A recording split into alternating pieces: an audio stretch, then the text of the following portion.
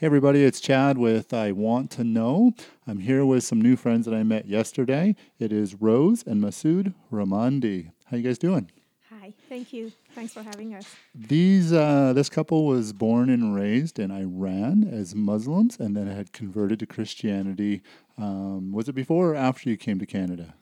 It was after. After you came to Canada. So how's it going? Good. Good, good. So tell us a little bit about your life in Iran.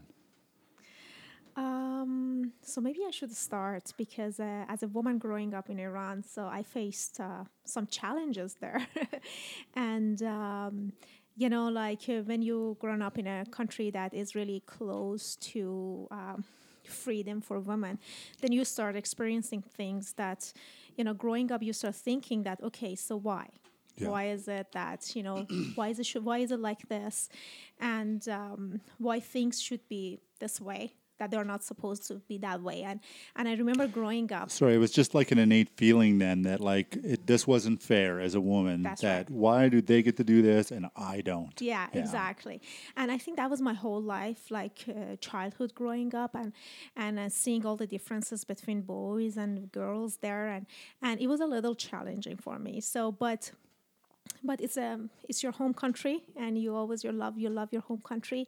And but in a process of time, things that started happening in my life, and that I will share later, that started changing my life and changing my perspective, and knowing that I don't get my identity from people, I don't get my identity from my country, I don't get my identity from what they tell me who I am. And over the time, I realized that my identity in God is very secure, and I can get that identity from Him, and I don't need to be upset when my country doesn't offer that to me. Very cool, Yeah. cool. So I'm guessing that you had a very different view as a child in Iran. I definitely had.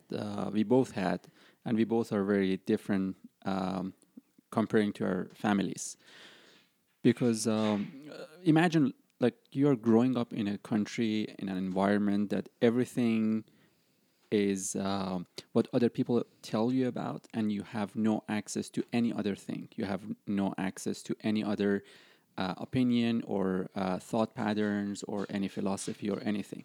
Okay. So in that environment, all you know is all that your parents know, Right. or the school that you go to, or the media that you're being imposed to. Yeah.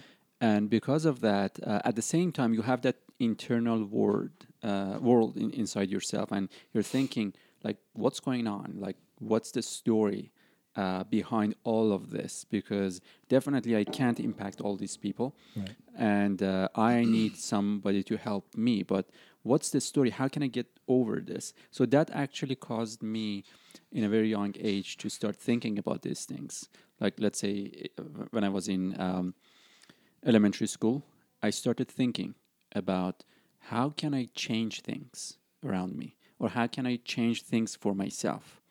So that was like the beginning of a journey for me. Did you feel things were not right when you grew up? Like you just looked around and it was maybe, I don't want to put words in your mouth, but it almost seems like it's very industrial or robotic that everyone just gets the exact same information, the exact same culture.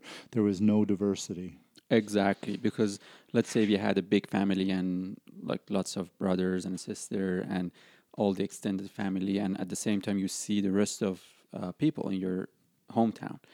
And when you look at all of them, there is something that is basically common between all of them. And it seems like everybody's moving towards something and they don't know what that is. Mm-hmm. So they're trying to get there, and along the way they have some success, more failures, and that beyond the achievements that they're coming to becomes a nature in them that is basically now driving them, controlling them, ruling over them.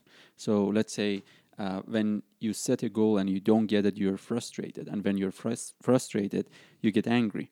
When you get angry, it affects your relationships. And when it affects your relationships, then you come to a point that you become self-defensive. Mm-hmm. And in that position, there is no relationship anymore, because and when there is no relationship, you can't have a community that is helpful, healthy, and can help people.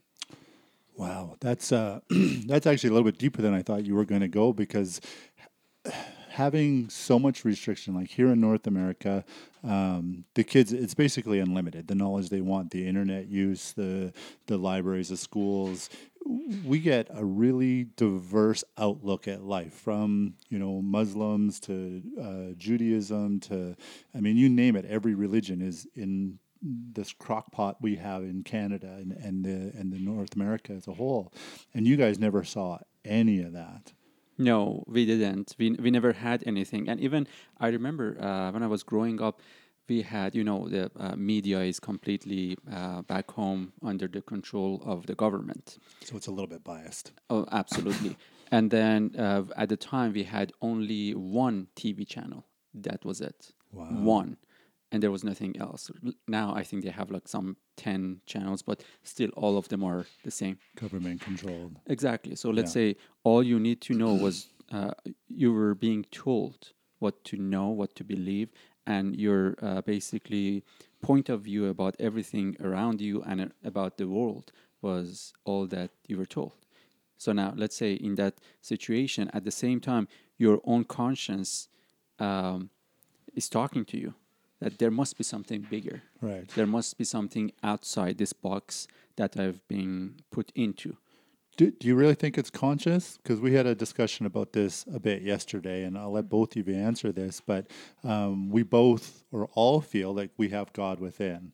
So your conscience, is that God speaking to you? Is that, your own, because it obviously isn't your own culture. Because your culture was based upon whatever they told you should know or shouldn't know, right? Mm-hmm. Yeah. So I would say, because, for me as a Muslim growing up in Iran, so I personally witnessed a lot of miracles that happen in my life. And now that I'm looking back, and even though I'm a Christian right now, and I look back to my life and I see that God didn't start loving me when I became Christian. He loved me from the first day that I was conceived in my mother's womb. Mm-hmm. And my understanding of who he was started getting changed over time. But his understanding of who I am never got changed. He always saw me in the fullness of who he is. And that's why his love and his help it was never limited to whether or not I understand it. So that's why looking back in life, I can bring you example after example of how God really spoke to our heart, but we did not know that was God because we didn't have the right understanding of who he is. Yeah. And things started happening in our lives that today when I look back, then I know that was God and it was the hand of God. So yes, the conscience of people, it could be a place for God to speak through their heart and guiding them and bringing them, because if it was not so, none of us could make it until now. Right. If if anytime we had a bright idea and we had a thought that came to our mind and a decision that we made and it changed our life, and it was definitely a divine guidance behind it, and it was definitely God leading us because he loves people and he wants people to have life. Right. And but it was me to come to a point to understand who he is, and I get my perspective started changing when I started getting to know who he is. So when did that happen for you? When did you start understanding the Christian God as opposed to the Muslim God? So that started happening like about 10 years ago for me. But I became Christian 7 years ago. But 10 years ago when we came to Canada, a friend of us started talking about Jesus. Well, I came from a background that, of course, as a Muslim, I never believed that, Jesus is the Son of God. And and as a matter of fact, my whole life growing up and doing my rituals and Muslim prayer, and I repeated this one thing 5 times a day in my prayer. And one of the things that we used to pray, we would say that God has never given birth and he doesn't have a son. Mm-hmm. So my whole 27 years of my life, I had confessed that God doesn't have a son. And all of a sudden we had this Christian friend is talking to us about that Jesus is the Son of God. And of course we were really, we didn't accept it immediately. And we started even debating with him that that can't be. that God cannot have a son.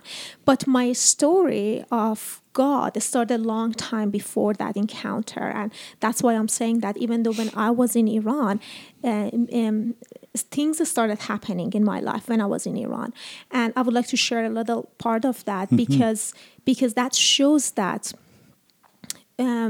if I know God or if I don't know God, that doesn't change his perspective toward us. And when I was growing up in that life, that, I could see a lot of differences between men and women. And as a girl growing up as a woman there, I faced a lot of persecution, basically.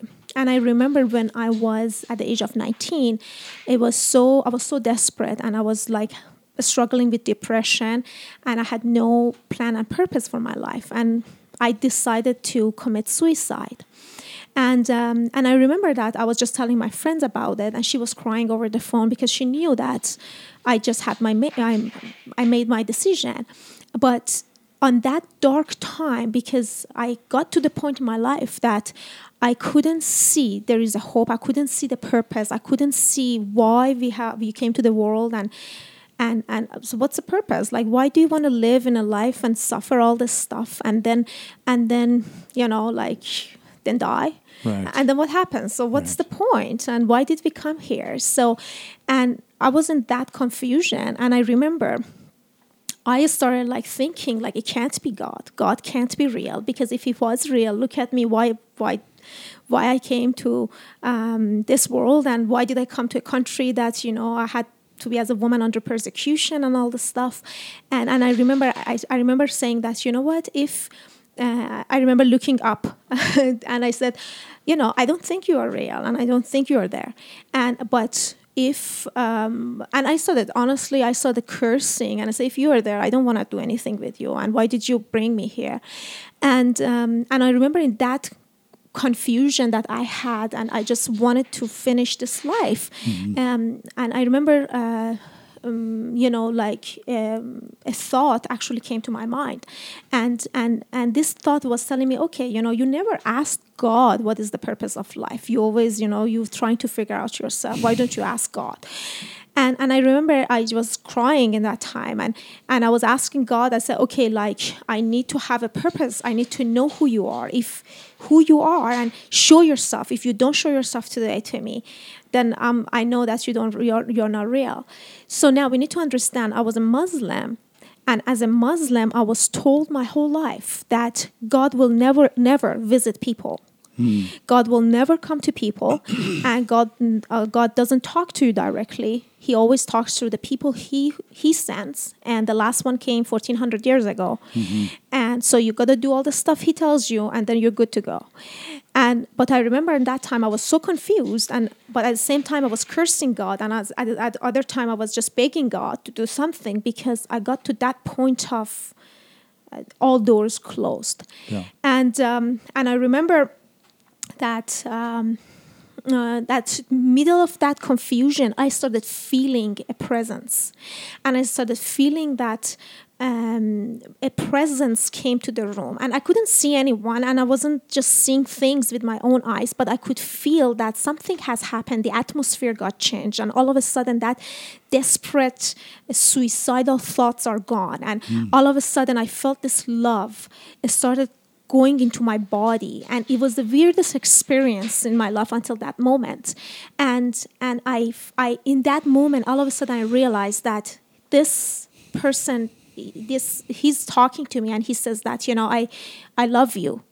And I started feeling more of the love and presence, and I don't know how to explain it, but in a moment I realized that he is real, and he's there in the room with me, and he loves me, and there is a plan for my life. And even though I may not know what the plan is, but he knows, and if I just trust him, then he will get me to that plan that he has. And that encounter radically changed my life, because all the depression was gone, and the suicidal thoughts were gone. Wow. I was in Iran, and I remember I had never heard about Jesus in my life until 10 years later that I came to Canada. And I remember that I didn't know what is his name. I had no idea who was this God. And I remember that I started telling all of my friends that his name is Love. I started calling him Love. And I think that was the journey for me, that I started getting to know who God is. But my point was, even though I was in Iran, even though I was a Muslim, and the God of love came to my room that day. 10 years later, I was reading the book of the first letter of John, the apostle to the church. And then he said that God is love. And then I realized that person who really came to my room, it was the God of love, Jesus Christ. But it took me a long time until I figured out. But he never showed anything to me that it was conditional. He didn't come that day, because I remember I was just praying one day and I said, God, why, if you came to me that day when I was 19, why didn't you tell me who you are? And he told me, because your heart was not ready to know who I am, but you needed me in that moment. Yeah. And that's why I came. I have so many questions. I didn't want to cut you off or interrupt you. Let's start kind of back to where that story started with the depression and the suicidal thoughts. Is that something that's common for women in Iran? Oh, definitely. Is that just because of the culture and the fact that they're, I don't know what the right word is, you guys just don't get the same treatment? You're a second-class citizen. Is that a good way to describe it? Sure. I don't want to put words in your mouth, and I don't want to paint a picture that's not true. I think the women there, they suffer depression. All of them, maybe mostly, not all, but a lot of them. And I think majority of them, they don't really know, because they don't know better. Yeah. So they are in that country and that environment, and they think this is what it is, but they suffer abuses and all the sufferings and depression and things like that. Not because of the government, and I think it's mostly because of the religion at the same time too. May I add something to that? Yeah, absolutely. The first year that we were in Canada, we were watching news and all the stories about abuses and stuff like that going on. And we were watching the news, and I was shocked. Like, what are you talking about? What do you call an abuse? Because that's not, to me, an abuse. That all was normal behavior. It was normal back home. Yeah. So, and people don't know that's not normal.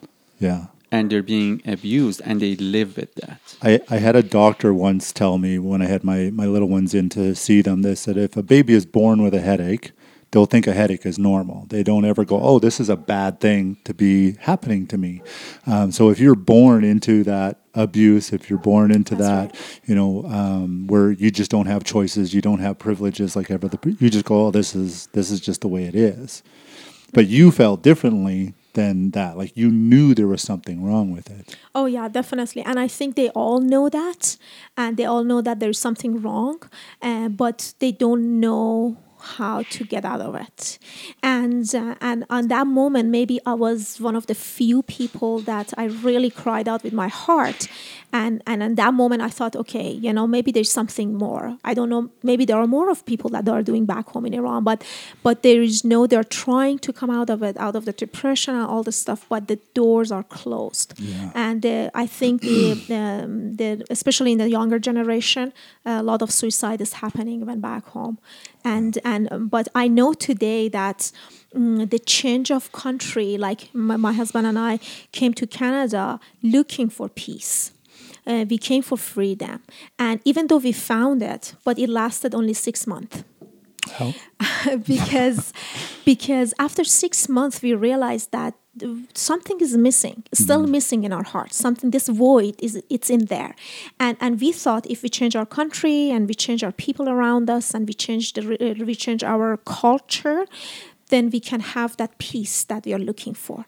But even though we had it, yes, I understand money can bring peace in a certain level, and changing country in Canada, I have more peace than being in Iran, and I understand that, and I don't deny that. But that doesn't satisfy that void and depth of void inside of our heart, because it's clearly the peace. It's in the Spirit of God, and It's in God. If we find God, then we have peace. That actually, I have a question for you, Masood. growing up in a certain culture, seeing every man, all your uncles, your cousins, your brothers, everything around you doing everything a certain way towards women, coming over to Canada, how did you change your culture and your mindset, or have you? Like, what is the difference from you leaving Iran to you living in Canada? You mean the difference between how women are being treated back home and just you personally? Because Okay. I know, like, I grew up in a culture of alcoholism and obesity and all that kind of stuff. And for me to change my mindset took years. It's not something you go, oh, well, I'm not going to act like my dad. You have to consciously go, oh, now I'm acting like my dad, and now I'm not going to do that. Like, you have to visualize what the action is, and then you have to visualize what the change is, and then you have to make that change. And you obviously spent 20 some years in a culture that didn't appreciate women. They oppressed women. How did that change in you or has it changed in you? Well, I should say it never for me was like the way that it was back home. Even we were living in that environment, in that society, but my perspective was completely different because I saw the negative part of those relationships. I started thinking a different way. But the thing is, I didn't know anything better. I didn't know any better. So, but still, I would think about, okay, what a true relationship, for example, between husband and wife should be. Right. Is it really what I see? Because that to me doesn't sound like husband and wife. That sounds like and I should add, it's not like all the families, by the way. It's not Yeah. all the country. Yeah. But the thing is, and even here, maybe we don't know the culture that well. We don't know the families. Some of those issues exist even in North America because Correct, there yeah. are like relationships that are not in a right way. Healthy and Yeah, good, exactly. yeah. But anyways, comparing to back home, because I was seeing that the relationships are more in the sense of a servant and a master than a wife and a husband. Yeah. So, and because of that, they never share their hearts. They never share their thoughts together. They don't know how the other part thinks about life, and they don't find out the common things between themselves, and they don't know what are other obstacles in their life, so they can work on that. Rose and I, when we got married, we immediately started talking about all those things. How old were you guys? I was 26 at the time. Okay. Yeah. And we would spend hours just talking about different things because obviously we were grown up in two different families, even though back home, but still there are differences. And we would talk together and we come up with, wow, we are really different in these areas. But then we would talk and see which one is a better way to choose and live in that direction. So we were open. It was hard in the beginning, but definitely we developed that. And Always harder for the guy. yeah. but the thing is, because we came to a place that we realized, you know what, even we didn't know at the time, but later we found that the Bible says a man must leave his father and mother and join to his wife, and they shall become one Right. flesh. And that means really one, and that means you have to come out of your family. You were grown up, you had a house to grow from, but you're already grown up, and now you have to find your mate. And when you get together, you have to live with her or with him, not with your parents. Right. So now, out of that relationship, you come to that unity, and that definitely impacts the rest of relationships with other families. So when we came to Canada, definitely there were good things that we were saying at the time, but also some of negative parts of that, which was strange to us, and that was like that dividedness between husband and wife. And I don't say it in a negative way, but to me at the time and even now, it's like when you come under a roof and when you're a family, you don't think about separation. So you don't come to say, this I work and you work, and then when it comes to expenses, I pay this much and you pay this much. That's not unity. That's not oneness. And because that's been the culture, even union with God is not truly being understood, because still we think, okay, God has this part and I have this part, and then unless he does this, I wouldn't do that, and unless I would do this, he wouldn't do that. But partnership is not like that. Partnership is like, wherever there is a lack, I help. Wherever there is a lack, you would help. And it's because of one purpose, one goal, one life, and that's what we share. My co-host who's not here today and another lady we had on the podcast, I love being married. I love my wife and my family and the whole thing. And they're both went through bad relationships and had divorces. And they're both single parents. And they're like, why would anybody get married? And your description was my exact description, because there's days when I'm not going to be 100% Chad. I'm going to be 80% of what I am. And my wife always steps in. Mm-hmm. And then vice versa. When my wife is not having her best day and I can see, oh, she's not in a good spot, and so I step in, whether it's with our kids or the mailman or whatever it happens to be. We find our role within that relationship and we help out. And there's a meme that goes around the internet all the time that marriage isn't 50-50, it's 100-100, right? That's right. Sometimes you have to put in 120% because the other person doesn't have the ability. That's right. And so I love the way you describe it. That's what I feel marriage and relationship should be, and not just with your wife, but with your kids and with your parents and with your community and the world as a whole. We have to have that. When there's a gap in the community, we should be finding a way to fill that. Exactly. And what I would like to add to that is, when we come to God, then we realize that was his own perspective from the beginning. So he introduced himself like as a husband, Mm-hmm. and then he like for the concept of understanding that unity that we have between us and God, and he calls us wife, and he calls himself a husband. But the husband and wife, that they can truly become one together, and you are sharing everything you have, and he's sharing everything he has. Right. And I think that's an amazing deal here, because we don't have much and he has a lot. But if we were get to divorce and we got 50%, we'd be doing pretty darn well. That's right. And but when we come to, for example, when we read the book of Ephesians, and in chapter 5, he started introducing Christ as the husband, and we are as the church. And what really matters between the two is the love that happens. Yeah. And this love is from the husband toward wife, and that's for him to give his life, because there is no greater love than this, that you would die for the person you love. And I think that's an amazing concept. But God has always seen us one with him. Mm-hmm. But what he's doing and he's trying to do is to bring us to an understanding that we can see ourselves one with him. Because even in a husband and wife marriage, Masood and I, as Masood said, like we started talking, but both of us were willing to change. Yeah. And if one is willing and one is not, this can't happen. That's a hard go for sure. That's right. So I want to get a little bit. So you guys left Iran, I'm guessing in your mid-20s? That's right. Yeah. Yes. And then so were you married in Iran? Yes. Okay. So you guys met each other. Was it arranged, or you met each other? So at the time I was living in Dubai, and I moved with my family in Dubai, and I ended up, but Masood was from a different city in Iran.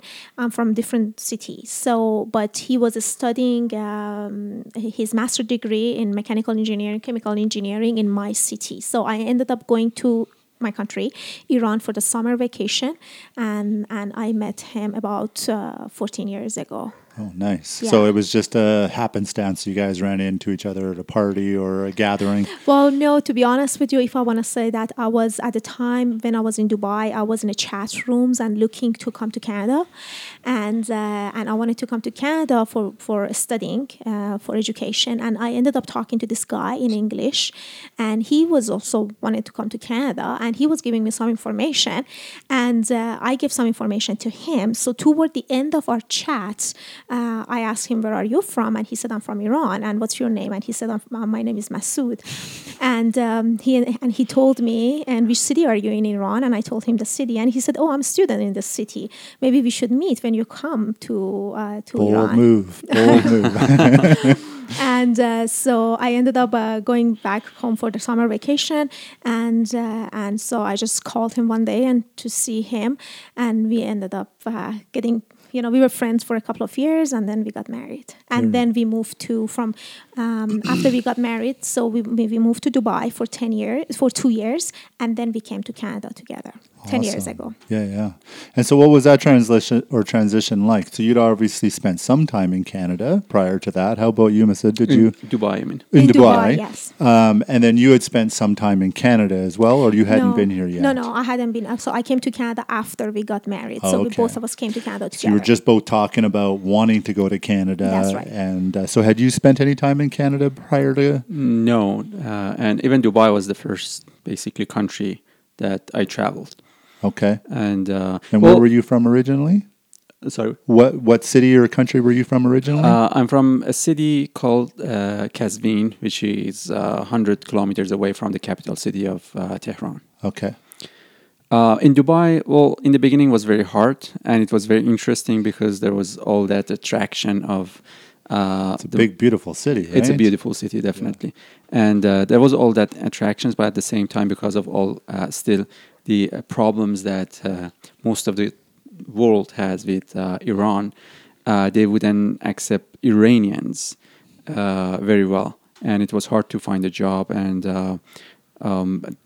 eventually, I found a job, and it was not very well paid, but we managed to actually finish the first year. Second year got better, but that was the time that we realized, you know what, we definitely need a change. We need something bigger than what we have already seen, because what we have been looking for still is not, and we know it's not in this country. Wow. Yeah. And that was, as Rose said before, it was, let's say, all the success, achievement, anything that you planned and you're moving toward and you're attaining all of them, and still that void is not filled. Yeah. And you know that you have a hunger and you don't know how to satisfy that. Yeah. There is a thirst, but you don't know how to satisfy that. And you know the feeling, even the natural, that you're hungry, you go to anything.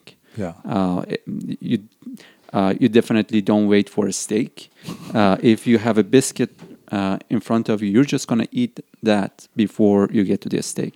So that was the situation. So we didn't know what our steak is, but we were looking for it. You were devouring, you were Anything. hunting, gathering, Yeah. trying to find anything. So let's say out of all the things that people are looking for, which is good relationship, education, good job, and a good country or city to live in, we were almost like really good, doing really good in our mid-20s. Yeah.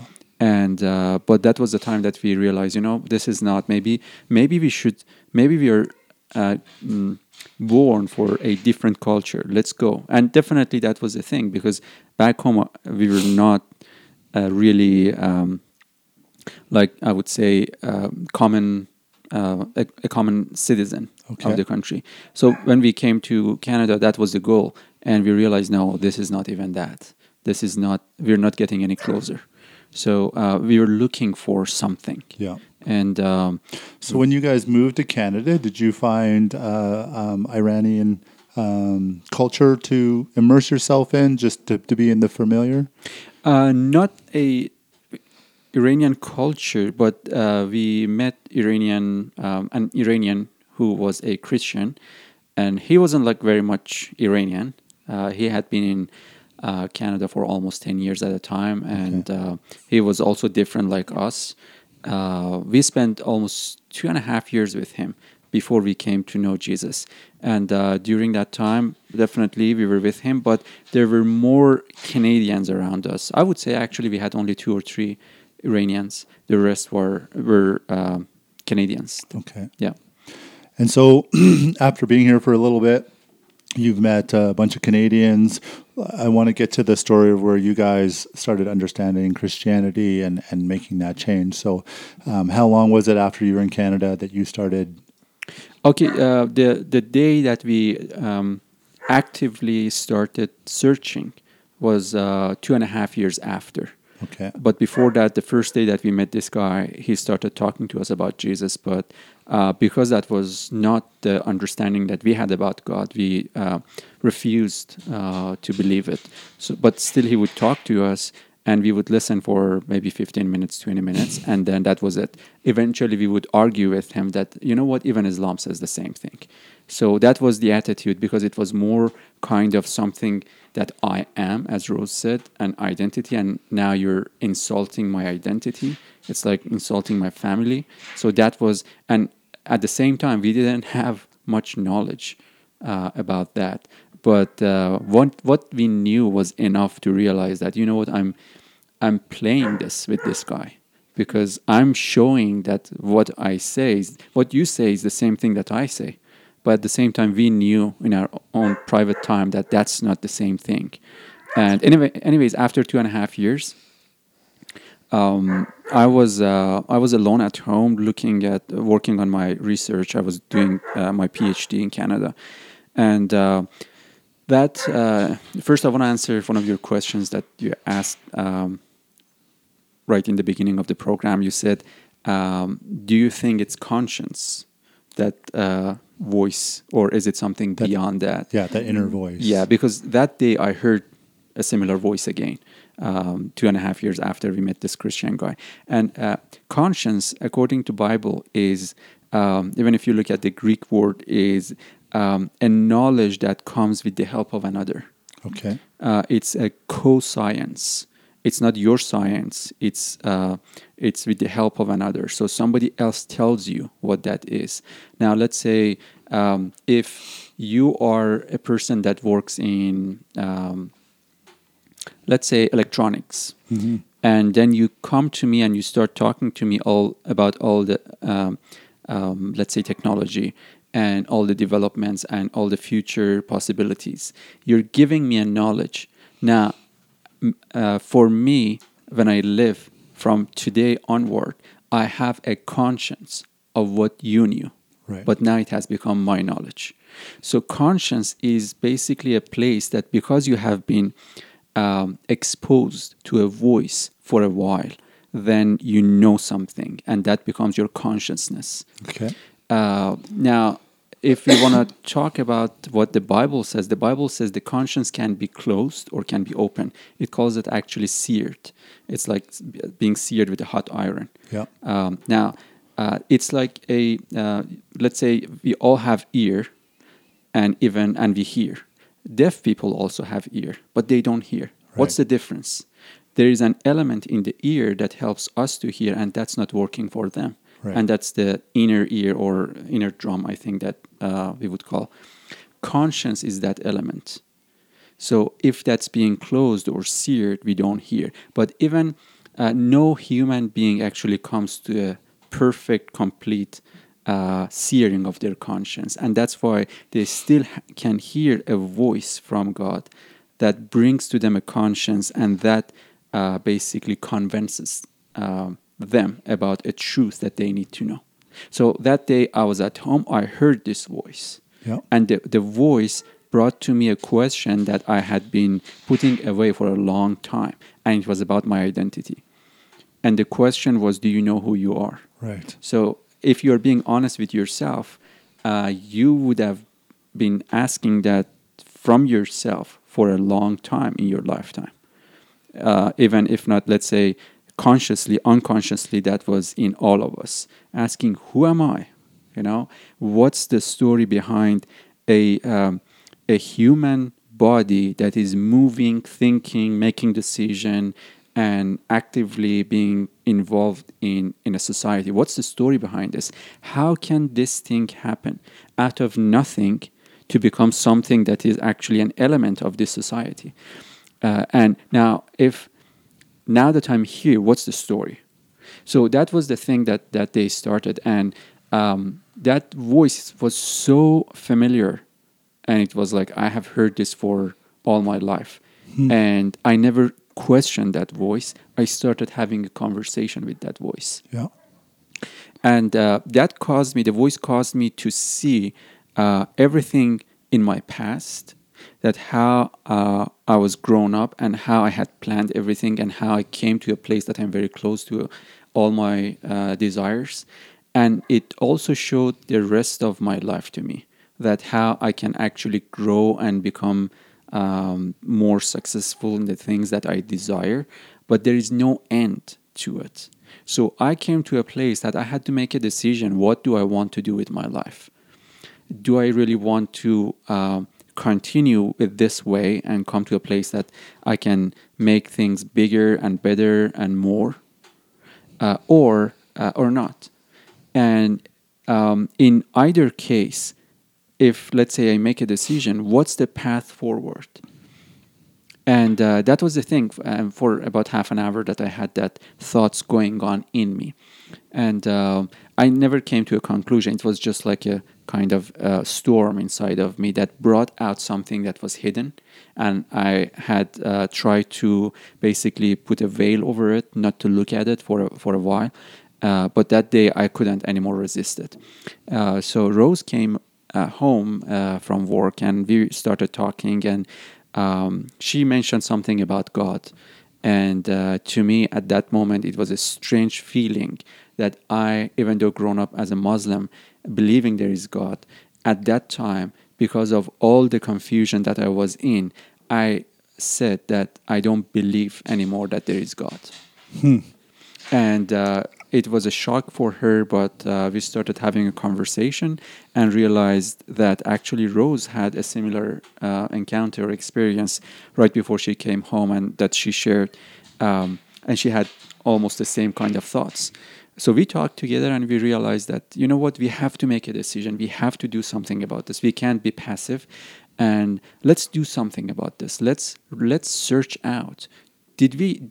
Have we really done anything to find out whether there is something beyond what we know? And we realized, no, we haven't. So are we going to deceive ourselves and say, even though we haven't done any research, we're going to make a decision that what we believe is absolute truth and there is nothing else beyond this? Mm-hmm. And we realized that's foolishness if I want to do that. And so what do we do? Let's go and search out. So how do we do this? Let's go toward anything that we know that has a claim that this is from a supreme being beyond humans. And let's look at that. Let's start with what we know as our own religion, and also what we came to know as Christianity. So was that partially because of the Christian friend that you had met in Canada, that was driving the questions inside of you, the conflict inside of you, is that he was telling you something that you may or may not believe, and then you were having some doubts about being a Muslim and what they said about God? It was both of them, actually, because what he had done, he had talked to us about something that we never knew, and it was like seeds being planted in our heart, and that was growing, and we had already seen it. We couldn't deny, like, this guy that he said, Jesus, the Son of God, actually is different. Like, I can't say anything negative about him, but about what I believed, even I as Muslim, I had questions. Yeah. And I would compare, and I couldn't basically reconcile the two. If, like, are they both talking about the same God? And I couldn't reconcile the two of them together. And that definitely helped. And at the same time, all the let's say now it was a personal thing. It was me. It was not anymore my parents, my country, or any force externally that is compelling me to believe. Now I'm in a free country. I can believe whatever, but I'm still under that bondage. It's 25 years of culture that was, forced upon you, which I think is true everywhere. You have a culture, whatever you live in, that's what they want you to do and believe, whether it's Canada or Iran or China or wherever you're from, you'll always have that. So it's almost unheard of for people to change who they are at core, right? It's just not the normal thing, especially husband and wife together. It would be abnormal to see that as well. So he was talking about his experience first coming to Canada and you having something similar. So when I came that day, I came home and Masoud told me, I don't think there is a God. I was really shocked. because the first thing I said, what do you mean? Like we are Muslims.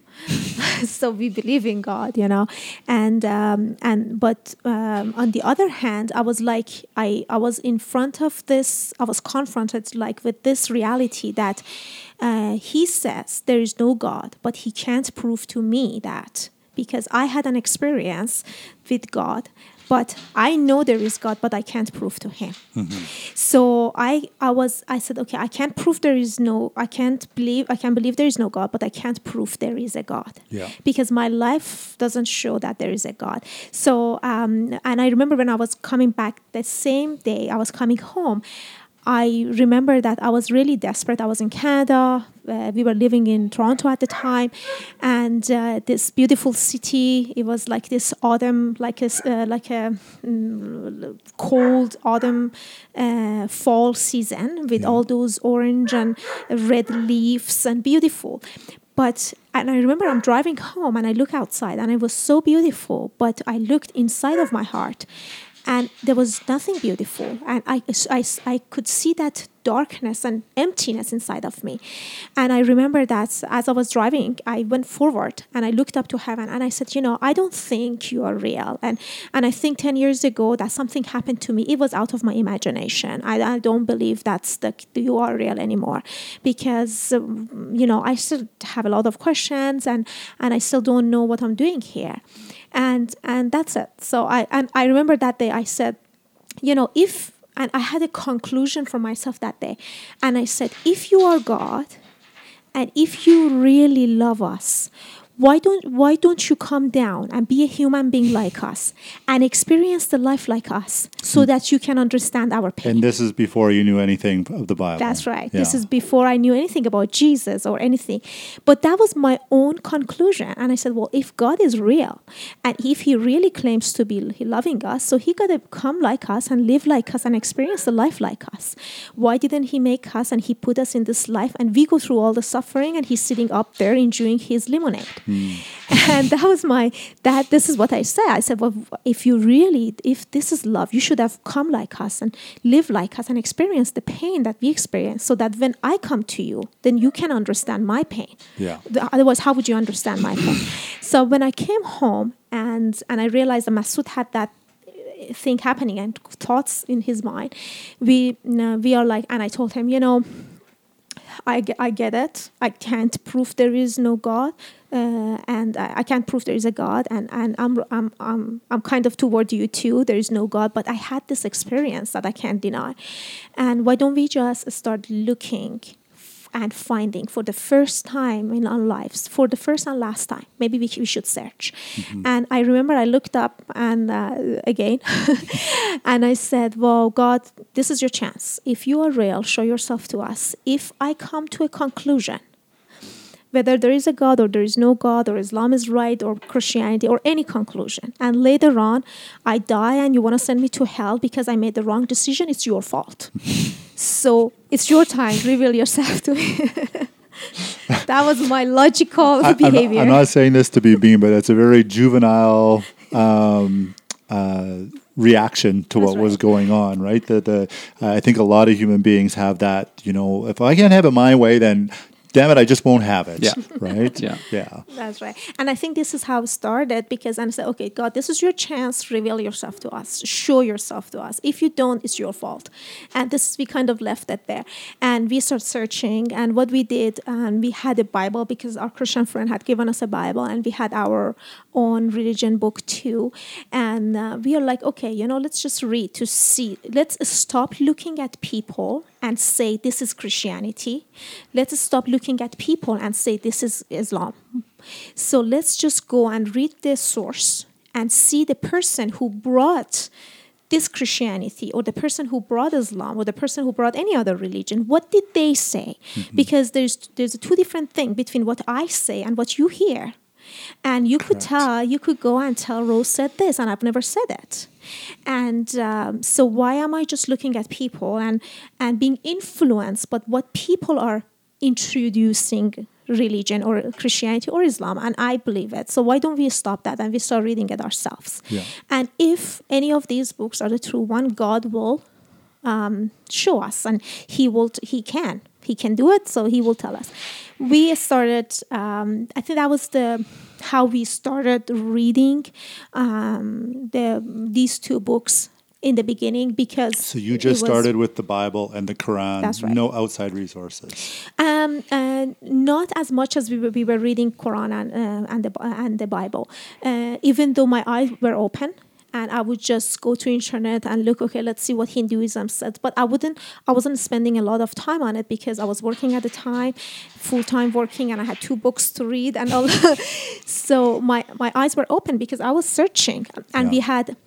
we had people coming at our door in Toronto and give us or tell us about their religion or things, how they do it. And we would take it and we would read it because we were in the stage of searching and finding for the truth that we were looking for. And I think, if I want to bring a really long story short, because it was not a short time, it took some times. But How long? How long did you guys study? from the time we started until we had the conviction of who this Jesus is the one, the true one. It was like a 6 month of studying and reading and going to churches and all this, but it was 6 months of intense study. Yeah. But as I said, my journey started like 10 years before that with that encounter I had. Yeah. And since that time, I was looking. And to be honest with you, I read all the other stuff. I was in the New Age. I was looking for other, I was reading other religion as well. And I think the Bible was the last one. I did not know there's a book called Bible until our Christian friend gave us the book and says, this is Bible. And I said, what is Bible?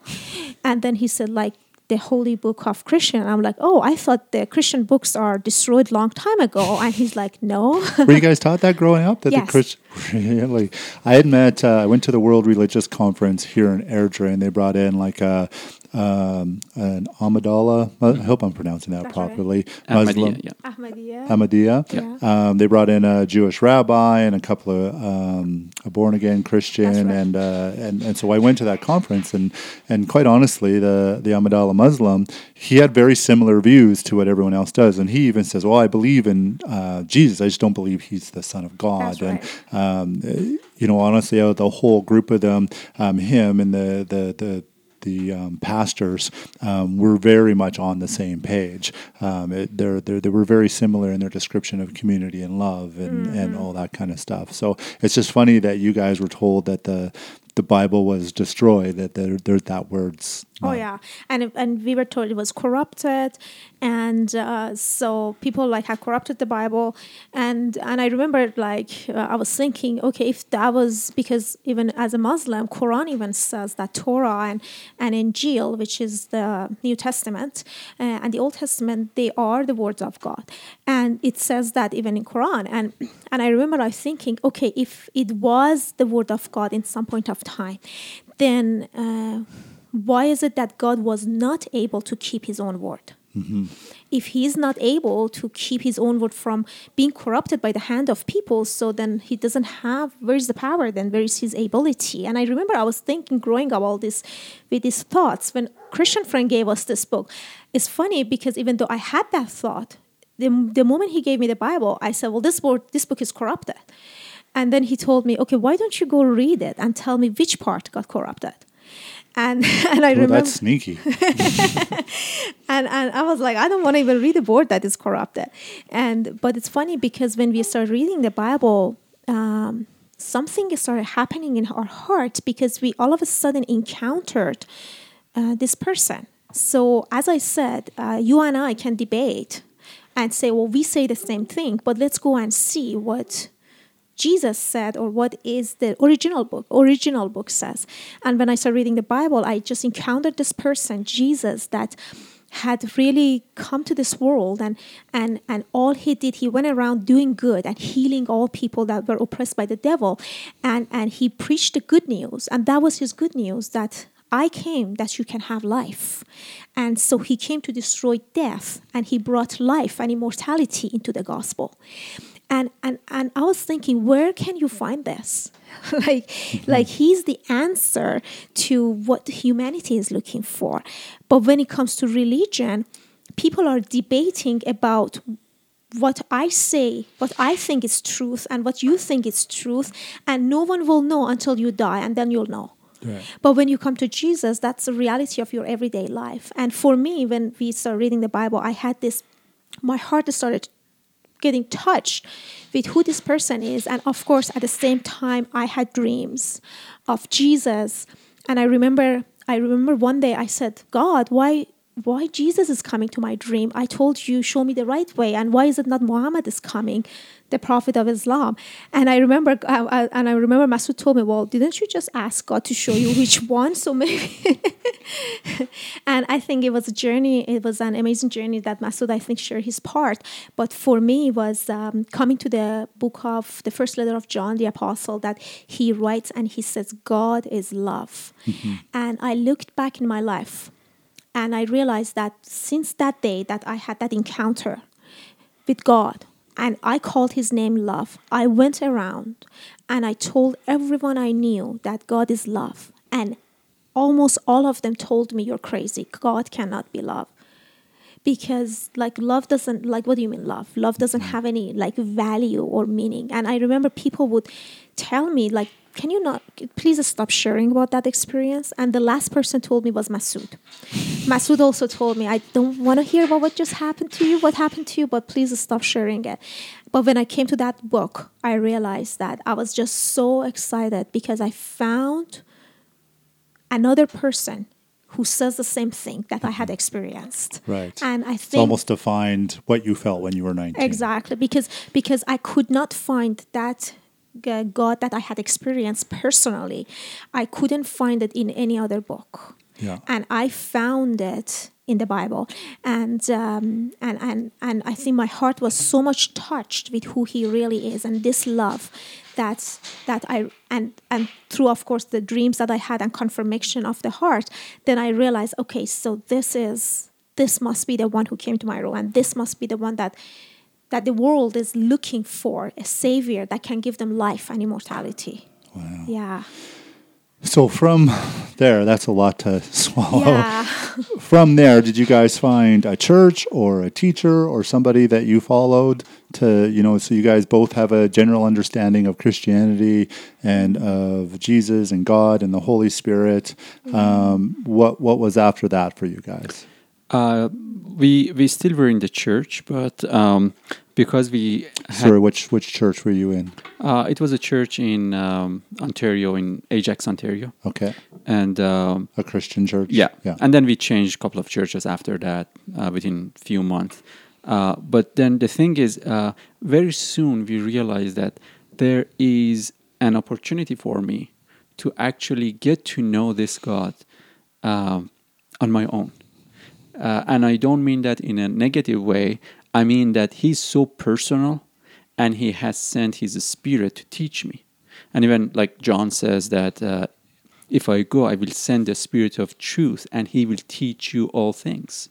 Or there is also First John that says you have an anointing that teaches you all things. That means if I become obedient to the voice that I hear, he can actually direct me through the Bible and show me the truth and give me interpretation and understanding. And at the same time, he can directly talk to me, just like, let's say, when I didn't know him, he talked to me. How much more now that I know him and I have come to recognize his voice, he can also teach me. So because of that, we became so... we actually found the thing that was able to satisfy us. And it was the word of God. And it was like, because in that was the peace that we wanted. In that was that joy that we were looking for. And we began reading the Bible in a way that after a few months, it was a question to people that why would you spend so much time on reading the Bible?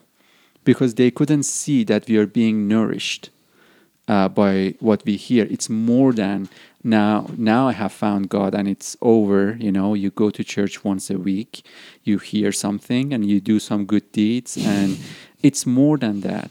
Because we realized that, actually for me, the verse that I came to know the Lord was Romans chapter 8, verse 28, 29, 30, 31. It speaks of God uh, basically predestining us before we were even uh, born into something that calls its his own image, and he calls that the image of the son. That means a son that can bear the image of his father. Now he says this is his idea, this is his opinion.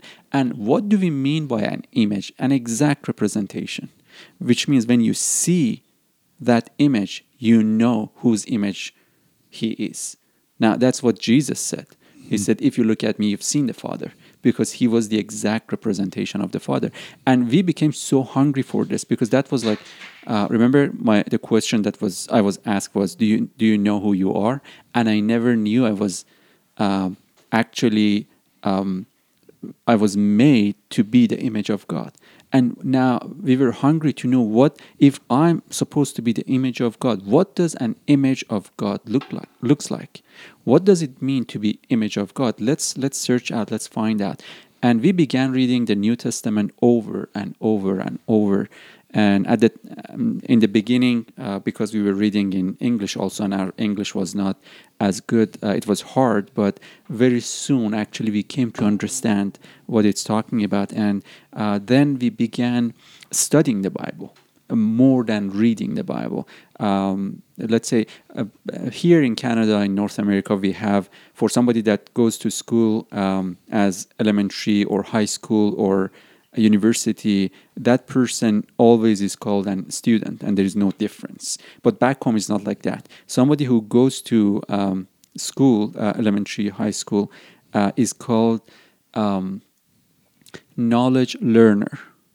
But somebody who goes to university is called knowledge researcher. Okay. There's a difference between being a learner and a researcher. Learner is somebody that is passive. You just sit somewhere and somebody teaches you and you say, oh, okay. And then you don't do much about that. But when you go to university, you become researcher, because you know the opportunity, you know the edge of science, and you know that this science, maybe the edge 2 years ago was not here, it was 2 meters back, but somebody pushed the edge. Right. And that's what we call the cutting edge. You're always pushing forward and forward and forward. So when you come to university, of course somebody teaches you, but he doesn't teach you all things, because he himself doesn't know all things. So you become a researcher and you start researching and you're actively studying. So for us, immediately we came to that state of desire for researching the Bible. To see what it's talking about. Because if this is like, let's say there are lots of things being written and they're all saying the same thing and there is nothing more, it's strange, because why would God waste the pages of the Bible to say something that is similar, that he has already said? Maybe there is a development of knowledge. Maybe there is a more understanding of who he is and who we are and how this spiritual relationship works. So that's why we started studying the Bible, and we immediately began like spending 12 hours or 13 hours a day. Wow. Just researching. What kind of resources were you guys using at the time? Bible. Just the Bible. Just the Bible. And so when you say research, you were digging into the words, the phrases, the history, why they would think that, why they would see that, why they would... Yeah, in the beginning, it was just reading, because I didn't know, let's say, what 2 Peter is talking about. I didn't know what, let's say, Matthew is talking about. Yeah, of course, I read it once, but I don't remember that anymore. So we made ourselves familiar with the scripture just to know what is being written.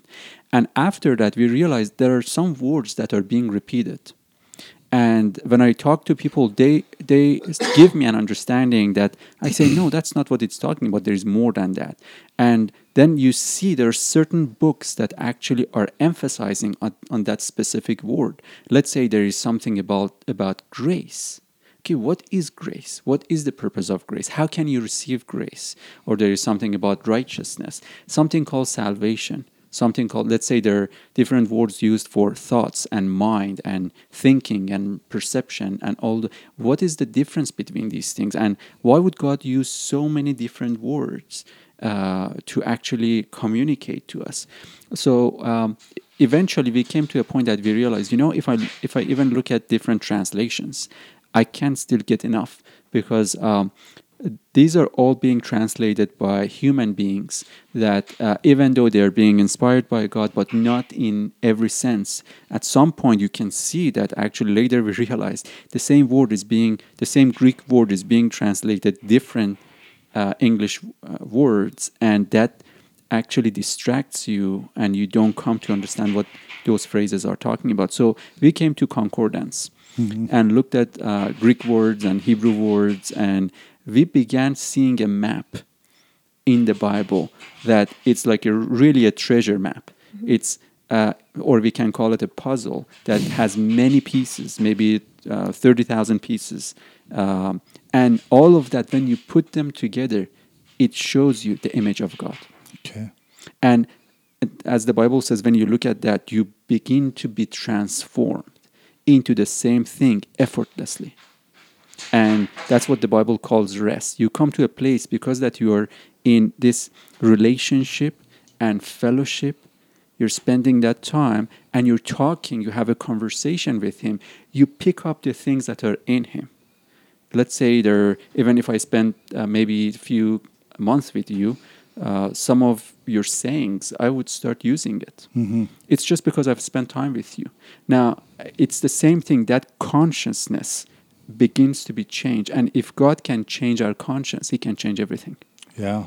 So is this the way you guys are studying very similar to how you described university, that, every so often it's, 5 meters more and 10 meters more. You just are gaining new definitions, new knowledge, new understanding of what the words in the Bible mean. Yeah, exactly. Let's say, for example, last night we were looking at some of the things about a refining pot and furnace and refining and all of that. And the Bible speaks of us being refined. And that's very easy to immediately, with a natural mind, when God speaks of fire, we would take that and say, okay, that means hell. Yet the Bible clearly, if you start looking at the words, especially in the Old Testament, he says the word of God is a fire, and it comes to our heart and brings a fire, and that fire begins to actually, in our heart, like a crucible, like a refining pot, begins to take all the impurities out. So what is the word of God? Jesus said it's called the truth. So when the truth comes in and the Spirit of God is able to speak into my heart, that's like heart that was basically a pile of silver with lots of impurities. He begins to take out all that dross, all that impurities. And what happens next? When you have a pure silver, you're gonna actually have the image of the one that is refining that, and it's standing right in front of that. I heard it described like a forest fire, that that fire within burns off all the underbrush, all the stuff that's not good, so that the new life can arise. Psychologists describe it as the death of an action or a thought or a habit that has to be renewed with something else. You can't just quit smoking. You have to, when you quit, your body's going to get healthier, and then that's a rebirth of something else. And that's what that internal fire you're talking about is like. Exactly. And that comes when the Bible says actually that whether we know it consciously or we don't, it says that the cross of Jesus was the place that it was not him that was crucified. It was the place that we were crucified with him. Now, is it Galatians 2:20? I am crucified. Exactly. I don't remember the proper scripture, but I was crucified with Christ, and it's no longer I who live, but Christ lives inside of me. Yeah. And that is an effortless life, because it speaks of an old life, that how can you overcome lots of issues that you had in your past, lots of memories, lots of broken relationships, even maybe the things some of us were have done really bad stuff in the even in worldly term, a thief or somebody who actually killed murderer, somebody yeah. or all of that. How can you fix those things? You always live with that. But he says, of course, if you want to live in people's opinion, that's your consciousness always, because they're going to keep reminding you of all of that. But what if you come to God? What is he going to say? He's going to say, you are being crucified with me on the cross. So now that's the point that Jesus said, if you look at this, you're going to live. If you see yourself being crucified with me, your true life begins to flow. That's what Paul says, that I'm crucified, but actually I live. How can you live when you're crucified? That's the mystery of it. That's when you come to basically realize that truly I was actually, the death of Jesus was not a payment of a penalty, even though we had sinned, even though we had all of that is true, but there is more than that. And that's when I come to identify my old man with the one that actually was on the cross, and the one that I am right now, this one is being identified with the living Christ that is inside of me. What does that do to me or to any of us? It makes life effortless. It brings me to a place that actually, the first thing that changed my heart when I was reading the Bible, Matthew chapter 5 and 6, the Beatitudes we know at the Sermon on the Mount. And Jesus said, when he says, look at the birds of the air and look at the lilies in the field, do they spin? Do they try to sow and reap and store? No, they don't. And he said, if your Father is helping them and is basically providing for them, how much more he would do the same or even more than that for you. So therefore, do not worry. Yeah. Do not worry. The whole point was do not worry. It doesn't mean don't be lazy. It means don't worry. Yeah. Even let's say right now, if you listen to any of the motivational speakers, they wouldn't tell you, hey, don't do anything. They try to bring you to a place of rest in your soul, that you realize, first I have to make a decision that I can. If you don't make that decision, you're going to do all things, but with stress. So what if I can actually start my day without stress? If I wake up and I'm in the middle of all that stress, I make all of those storms in me calm down and then start my day. But now with God is more than that. Yeah. It's because there is something beyond. It's more than just solely called life. It's now spiritual life. We talked about this a little bit yesterday about motivational speakers and how the book called The Secret basically took all the principles of the Bible and just rewrote it as the universe as opposed to God. And Tony Robbins talks a lot about, or he's a motivational speaker, and a lot of the stuff that he talks about are just principles taken from the Bible. I don't want to say stolen because they're for everybody. So whether you use that as, it's not stolen. Just to correct myself. So how do you guys see that in the natural world? Like, you guys come from one completely different culture. You've now changed to a completely new culture that's difficult to do. And now you guys aren't part of a major church organization at all. And you're sort of doing this on your own and trying to get the word out to everybody. So you're doing that a couple ways. One, you wrote a book, and we'll get you to describe that to us. Yeah. And then you guys also have your YouTube channel. So maybe, Rose, why don't you tell us about your book and why you wrote it and what's... Okay, yeah. So one of the, my book is called The Flood of Mercy.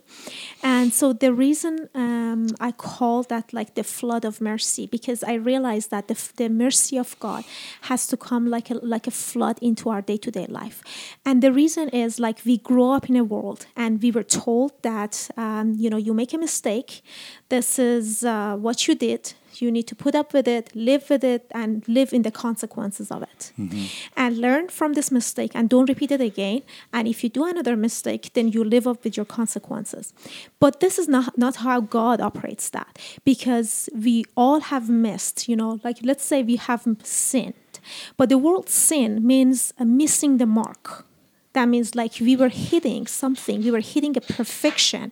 And because I missed it, then I have sinned. So, and it's just falling short of something. Like, for example, if you say, I'm going to wake up at 5 o'clock and you miss it, you have sinned. Okay.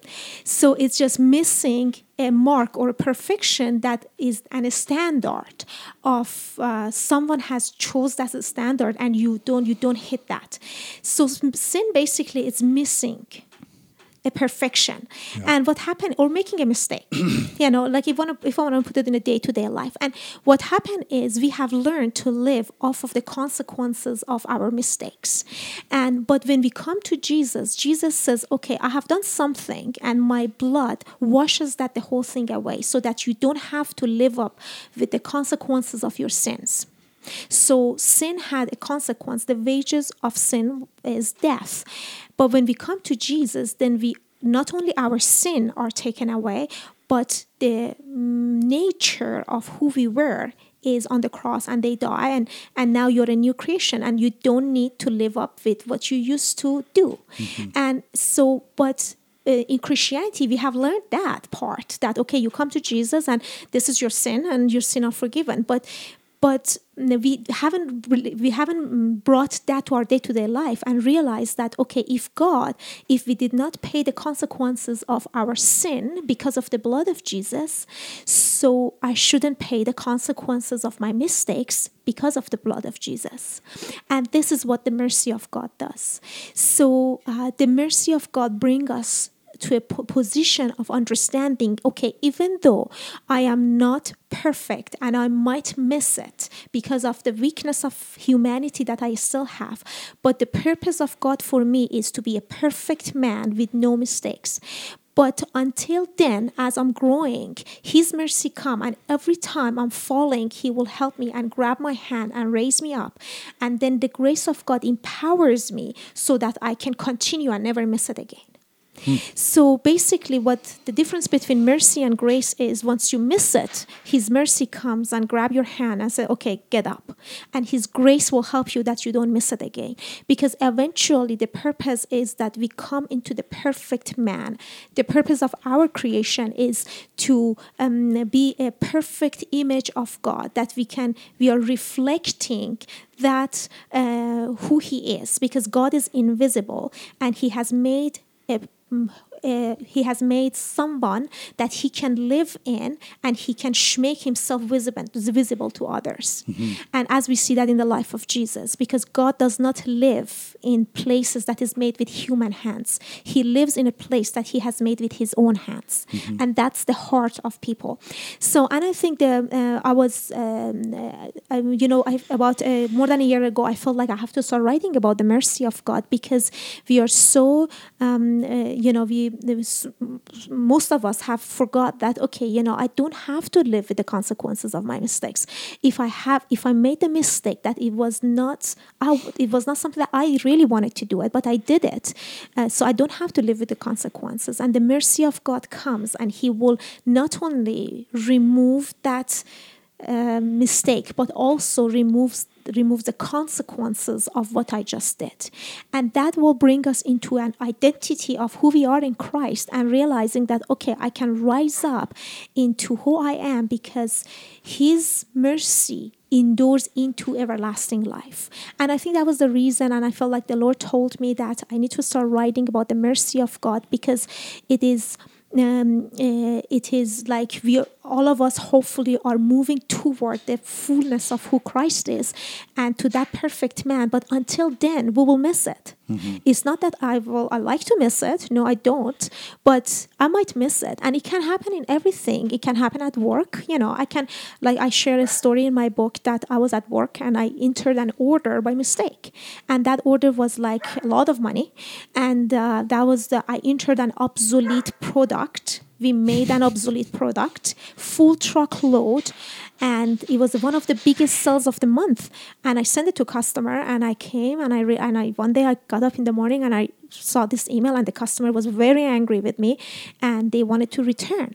So now, not only I lost the biggest sales in the company, I also lost the company had to pay for their production shutdown time, and had to pay for additional overtime to make the right product, and they had to make pay for another penalties and freight costs and everything. And I remember I ran to my car, and I said, okay, Jesus, this is where I need your mercy, because mercy triumphs over every judgment. And I had a mistake, and this is the judgment. You got to live with the consequences of it. And I started praying, and I said, God, your mercy is what I need right now. So I got back to my desk, and I was like, I calmed down a little, and my manager called me, and it got to the big boss there, and I entered one of the biggest sales of the month there. It was wrong, and not only wrong, it's obsolete product. They don't need it. They obsolete that 2 years ago.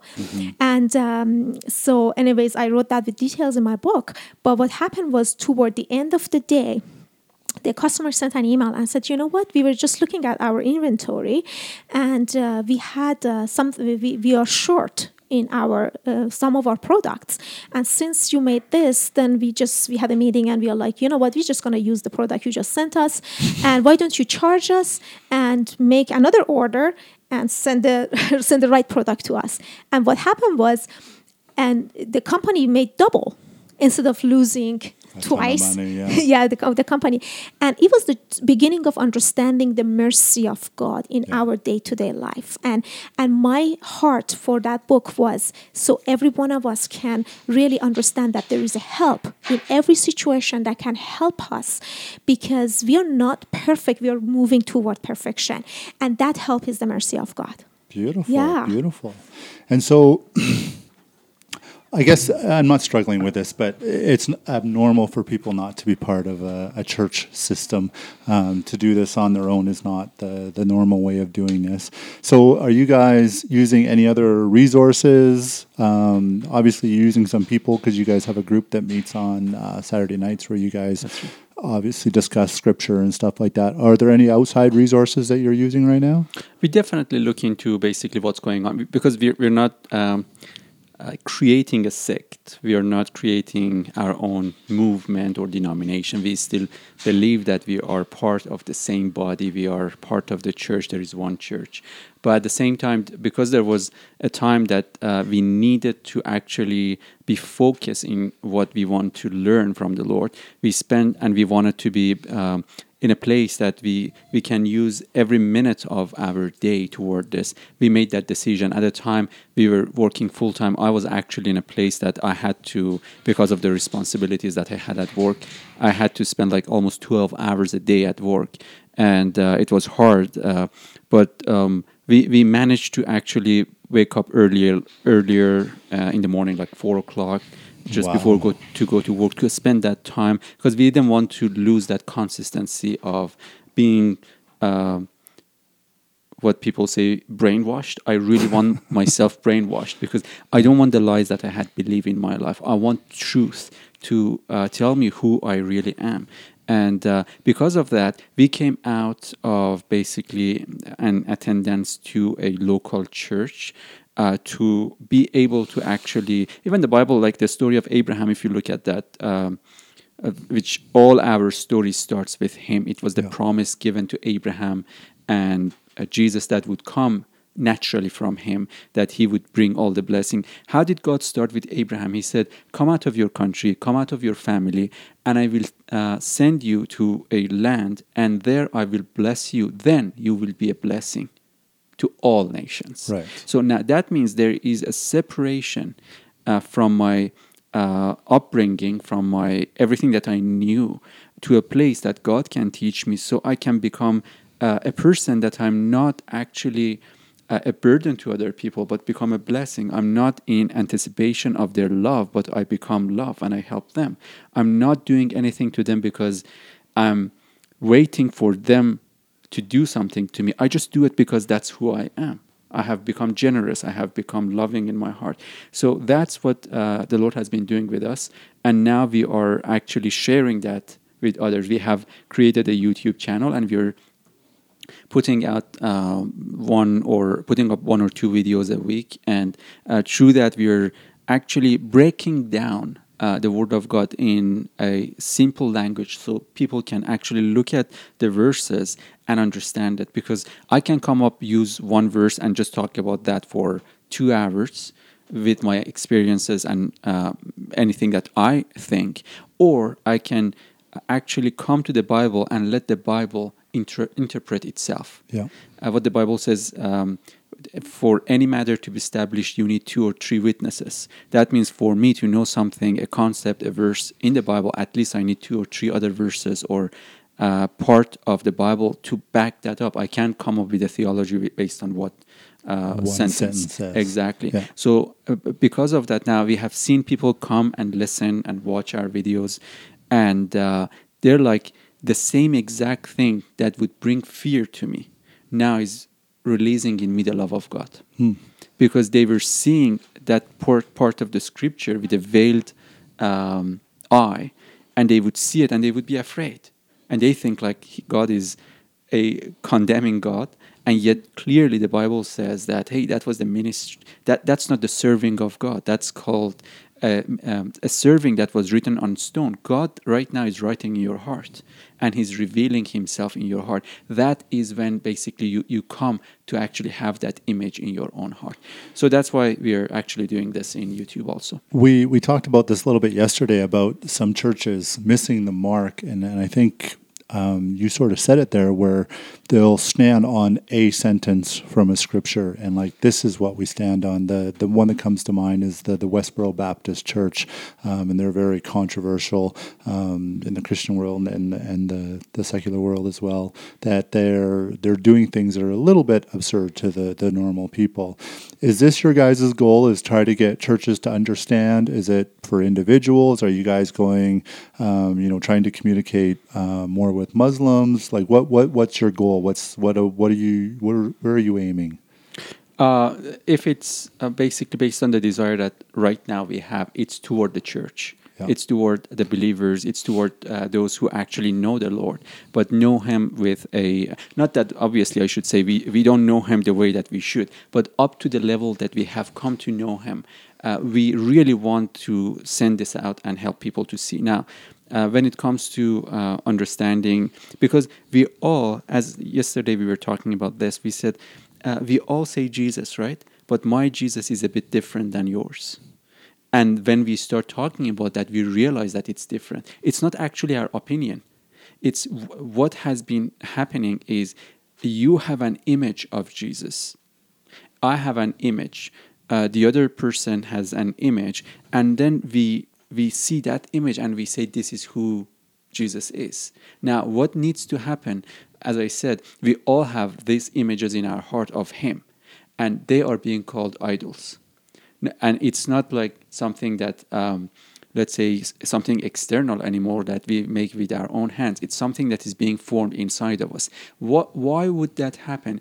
It's a collection of thoughts and imaginations and reasonings that is the result of human consciousness, rather than a place that I'm quiet, I let Him teach me and form that image in me, and I say, oh, I didn't know you that way.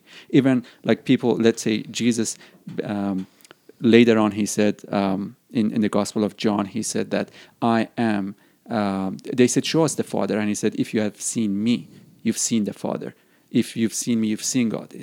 Because God is not visible, God is a spirit. But if you really want to know how He looks like, how He thinks, how He deals with people, look at my life. And when you look at my life, see if I ever condemned anybody. Then you can say God is condemning. Mm-hmm. See if somebody came to me to be healed and I rejected him. And then you can say that's God.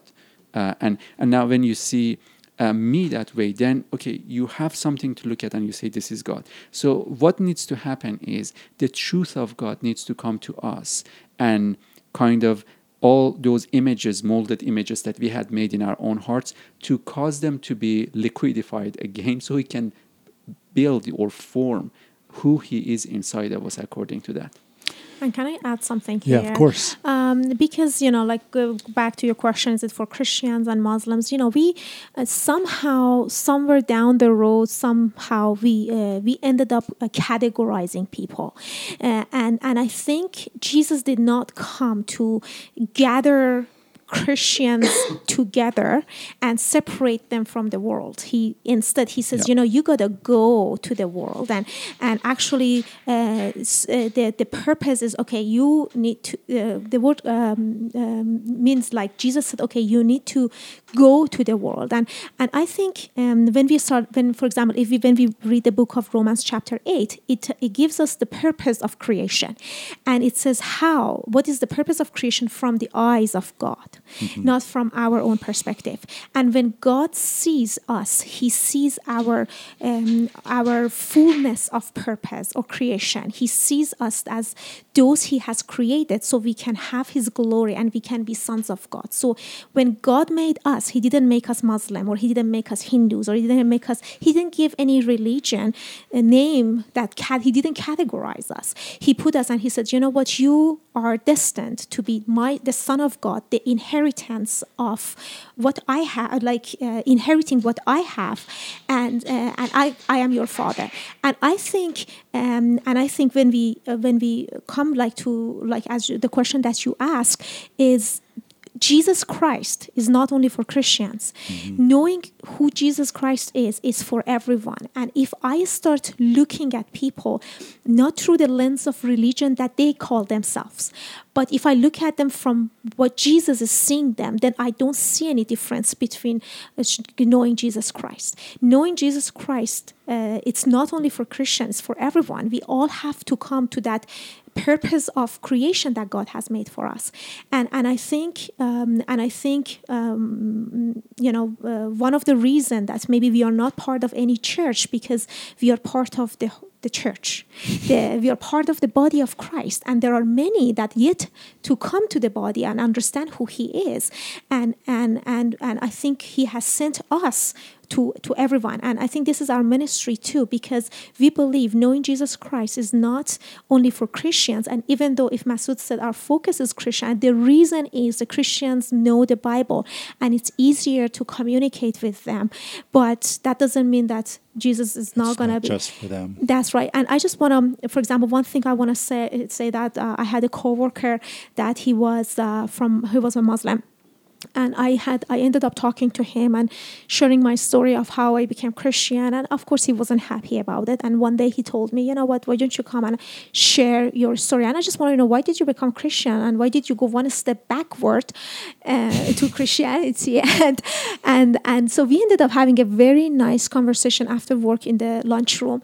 And after I finished, and he asked all the questions. Actually, he's from Ahmadiyya. That you just shared, okay. From the same denomination, basically. Yeah. And so he kept telling me, we're believing the same thing and all this stuff. And we're like, I'm okay, let me just share my story of who Jesus is. After I finished it, I felt the Lord is telling me that his mother is sick, and why don't you just pray for his mother? So I asked him, I said, hey, is your mother sick? And he said, yeah, how did you know that? And I said, well, this Christianity is not just a religion, it's just walking with Jesus, and Jesus talks to us all the time. So I ended up praying for his mother, and as I was going to say goodbye, and I felt Jesus tells me that, okay, why don't you just pray for him?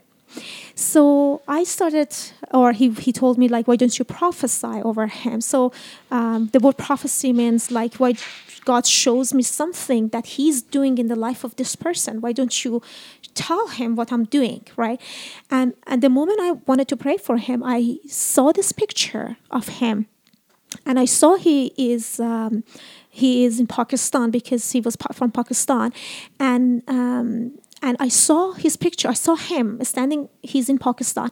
And there are millions of people are coming to his gatherings. And he's preaching about Jesus Christ. And many people are being saved, delivered, healed, radical change. And I saw God is changing. You saw this about your coworker. That's right. I saw that in my spirit, that God showed that to me. And I saw that he's sharing Jesus Christ, and people are saved, getting saved, delivered, healed, and and I saw God is using him as one of the tools of changing the nation of Pakistan. What I just told you, I told him. And after I finished a lot of it's just a little more stuff, I talked to him, and he told me, how did you know this thing? And I said, what do you mean? Like, he acted like he knew this before. If like he said like, I knew it. I knew that. How did you know? And I said, what do you mean? And he said, you have no idea what you're saying. And I'm like, apparently not, because I just told you what God showed me about you, and I feel like this is what he's going to do in your life. And he said, no. You have no idea what you're saying. From the first day that I was born, my mom, she keeps having a dream about me. And in the dream, she sees that I am in Pakistan and in front of millions of people, and I am preaching and I'm talking about God. And God is doing something through me for the nation of Pakistan. And he told me, you just told me my mom's dream. And so he's like close to 40 years old, right? And so I was shocked. I was like, really? Like, and he's like, yeah, you just told me how did you see that? And I told him that, we can say about what we believe, but Jesus is more than just what we believe. Jesus is the reality of in our day-to-day life. And isn't that amazing that from the time you are born, he has planned a destiny for your life. Mm-hmm. He showed you that dream, and now I'm here. I've got no idea. He showed me that, and he replaced the word God with Jesus Christ in my vision. And now he's directing your path toward this. And he was so shy. He's like, why would God use me and all this stuff? We had a little chat. But I remember I came back to car, and my religious mindset started rising up and questioning God. Mm-hmm. And I said, God, I sounded like I know more than God. And I said, God, why did you show this Muslim guy that he is preaching God in the dream in Pakistan, and he's a Muslim? So he's going to get up and he thinks he's going to go talk about Islam. And, we know all this stuff is happening in Pakistan, So why did you do that? Why are you showing these dreams? And I felt like all of a sudden, as I was driving home, and I felt like a loud voice inside of me. And I felt God is telling me that I don't see him Muslim. Mm-hmm. I see him my son. I didn't make him to be a Muslim. I made him to be my son. And this is how I see it. And I keep seeing him my son until the day that he will start seeing himself my son.